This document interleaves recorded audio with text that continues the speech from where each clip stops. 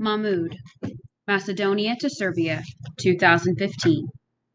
14 to 15 days from home. Mahmoud felt like he was back in Syria. Policemen with guns guarded the border from Greece into Macedonia, and he felt dirty again, unwanted, illegal.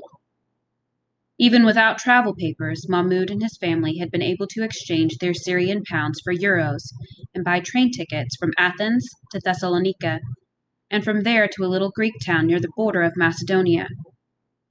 Now they were headed for the Macedonian town of Jevgelija, where they hoped to catch a train north to Serbia, and from there to Hungary. But first, they had to find a way to sneak across the border. Mahmoud pointed out a little tangle of tents and laundry lines just off the gravel road, and Mahmoud's father pulled them into the camp to plan their next move. It was another little refugee village, the kind of makeshift town Mahmoud had seen again and again on the road out of Syria. Mahmoud and his father hunkered down behind the trash barrel and watched the border crossing. The Macedonian police weren't turning people away, but they might be checking papers, and Mahmoud's family hadn't waited in Athens for official travel permits. Mahmoud's dad pulled out his iPhone and consulted the map. "This whole area is farmland," his father said. "Flatland. Too easy to be caught." He scrolled sideways on the map, and Mahmoud leaned in closer. "It looks like there's a forest here to the west," Dad said. "They can't have every meter of the border guarded. We'll slip through at night. Once we're in Macedonia, we'll be all right. Where's your mother?" Mahmoud looked up. Mom was where she was always at, working her way through the tents, looking for Hannah. Hannah wasn't there, though, and she wasn't at any of the other little clusters of refugee tents they passed as they hiked further into the countryside. At some place he'd picked from the map on his iPhone, Mahmoud's father led them off a dirt road into a dark forest. It was late, well after midnight, and Mahmoud was weary from walking, but they still had 2 hours to walk to the Macedonian border.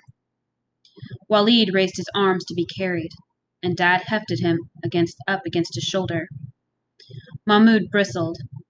Walid was being a baby. He was too big to be carried. Mahmoud was tired too, but nobody was carrying him. They walked along in silence, their way lit only by the occasional glow of the phone screen as Dad checked their position. The forest was full of tall pine trees that crowded almost everything else out, and the ground was covered with brown pine needles that smelled like a car freshener.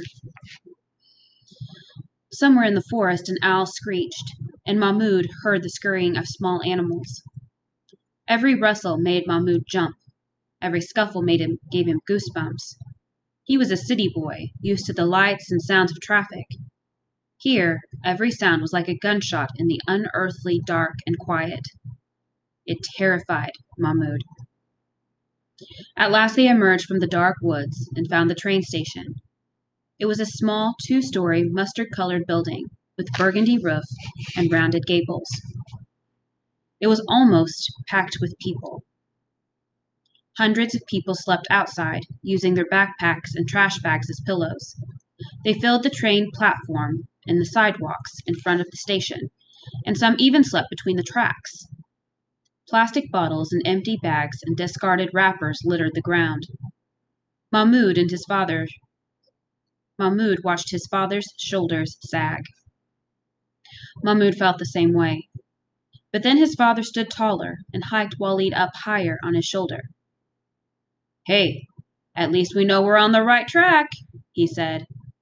He grinned at Mahmoud. "The right track? Get it?" Mahmoud got it. He just didn't think any of this was funny. "No, nothing," his father said. "I guess I need to train you better." Mahmoud still didn't laugh. He was too tired. Mahmoud's mother had already left them, stepping carefully among the sleeping refugees like a ghost, searching for Hannah. "The train station looks closed," Mahmoud's father told them. We'll have to find some place to sleep. We'll come back in the morning and see if we can buy tickets." They found a nearby hotel listed on TripAdvisor, and they collected Mahmoud's mother and set out for the inn on foot. Mahmoud couldn't wait to climb into a real bed. He felt like he could sleep for days. A car came up behind them, and this time Mahmoud didn't jump out in front of it, but it slowed down and stopped beside them anyway. "You need a taxi?" the man said in broken Arabic. "No," Mahmoud's father said. "We're just going to the hotel." "Hotel much money," the man said. "You go to Serbia? I take you in taxi. 25 euros each." Mahmoud did the math. 100 euros was a lot of money, almost 24,000 Syrian pounds. But a taxi ride straight to Serbia without spending the night or longer in Macedonia? Mahmoud's parents huddled together, and Mahmoud listened in. Train tickets were likely cheaper, and Mom worried about accepting a ride from a strange man in a country they didn't know. But Dad argued there wasn't another train until at least tomorrow, and there were already so many people waiting for the train at the station. "We're all tired, and a train doesn't get us closer to Germany. Sleeping on the ground," I'm sorry, I said that wrong. "We're all tired, and a taxi gets us closer to Germany.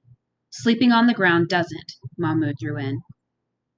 "That's the deciding vote then," Dad said. "We'll take the car." It was a good decision. 2 hours and 100 euros later, they were at the Serbian border.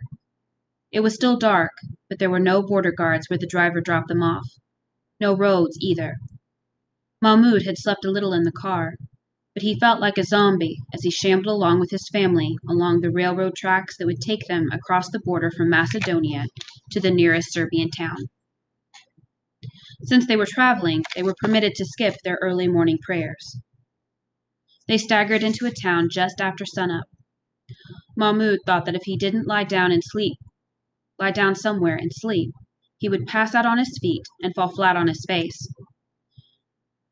But there were even more refugees at this train station than there had been in Macedonia, and here there were no tents and no hotel rooms. People slept on the platform of the station or outside in the fields. There were no toilets either, and no markets or restaurants. What little the local Serbs had, they were charging a fortune for. One man was selling water bottles for 5 euros apiece. A group of men sat around a power strip charging their phones, as though they were huddled around a campfire. Mahmoud had seen scenes like this everywhere along the route from Athens to Germany. He and his family paused just long enough to recharge their own phones again, and then they were on the move once more. Mahmoud was so tired, he wanted to cry. His father found them a bus to Belgrade, and Mahmoud was thankful for the few hours' sleep, uncomfortable though they were. It was almost sundown when they arrived in the Serbian capital, but they still couldn't stop. The police were raiding hotels for illegal refugees, so Dad found another taxi driver who promised to take them the 2 hours farther to the Hungarian border. Taxis were expensive, but so was trying to stay overnight in a city that didn't want you. The silver 4-door Volkswagen was driven by a middle-aged, olive-skinned Serbian man with a neatly trimmed black beard. He promised to get them to Hungary and to keep them away from the police for 30 euros apiece, more than it had cost them to cross all of Macedonia. It was a tight fit in the car, with Mahmoud, his mother, and his father crammed into the back seat, and Walid in his father's lap.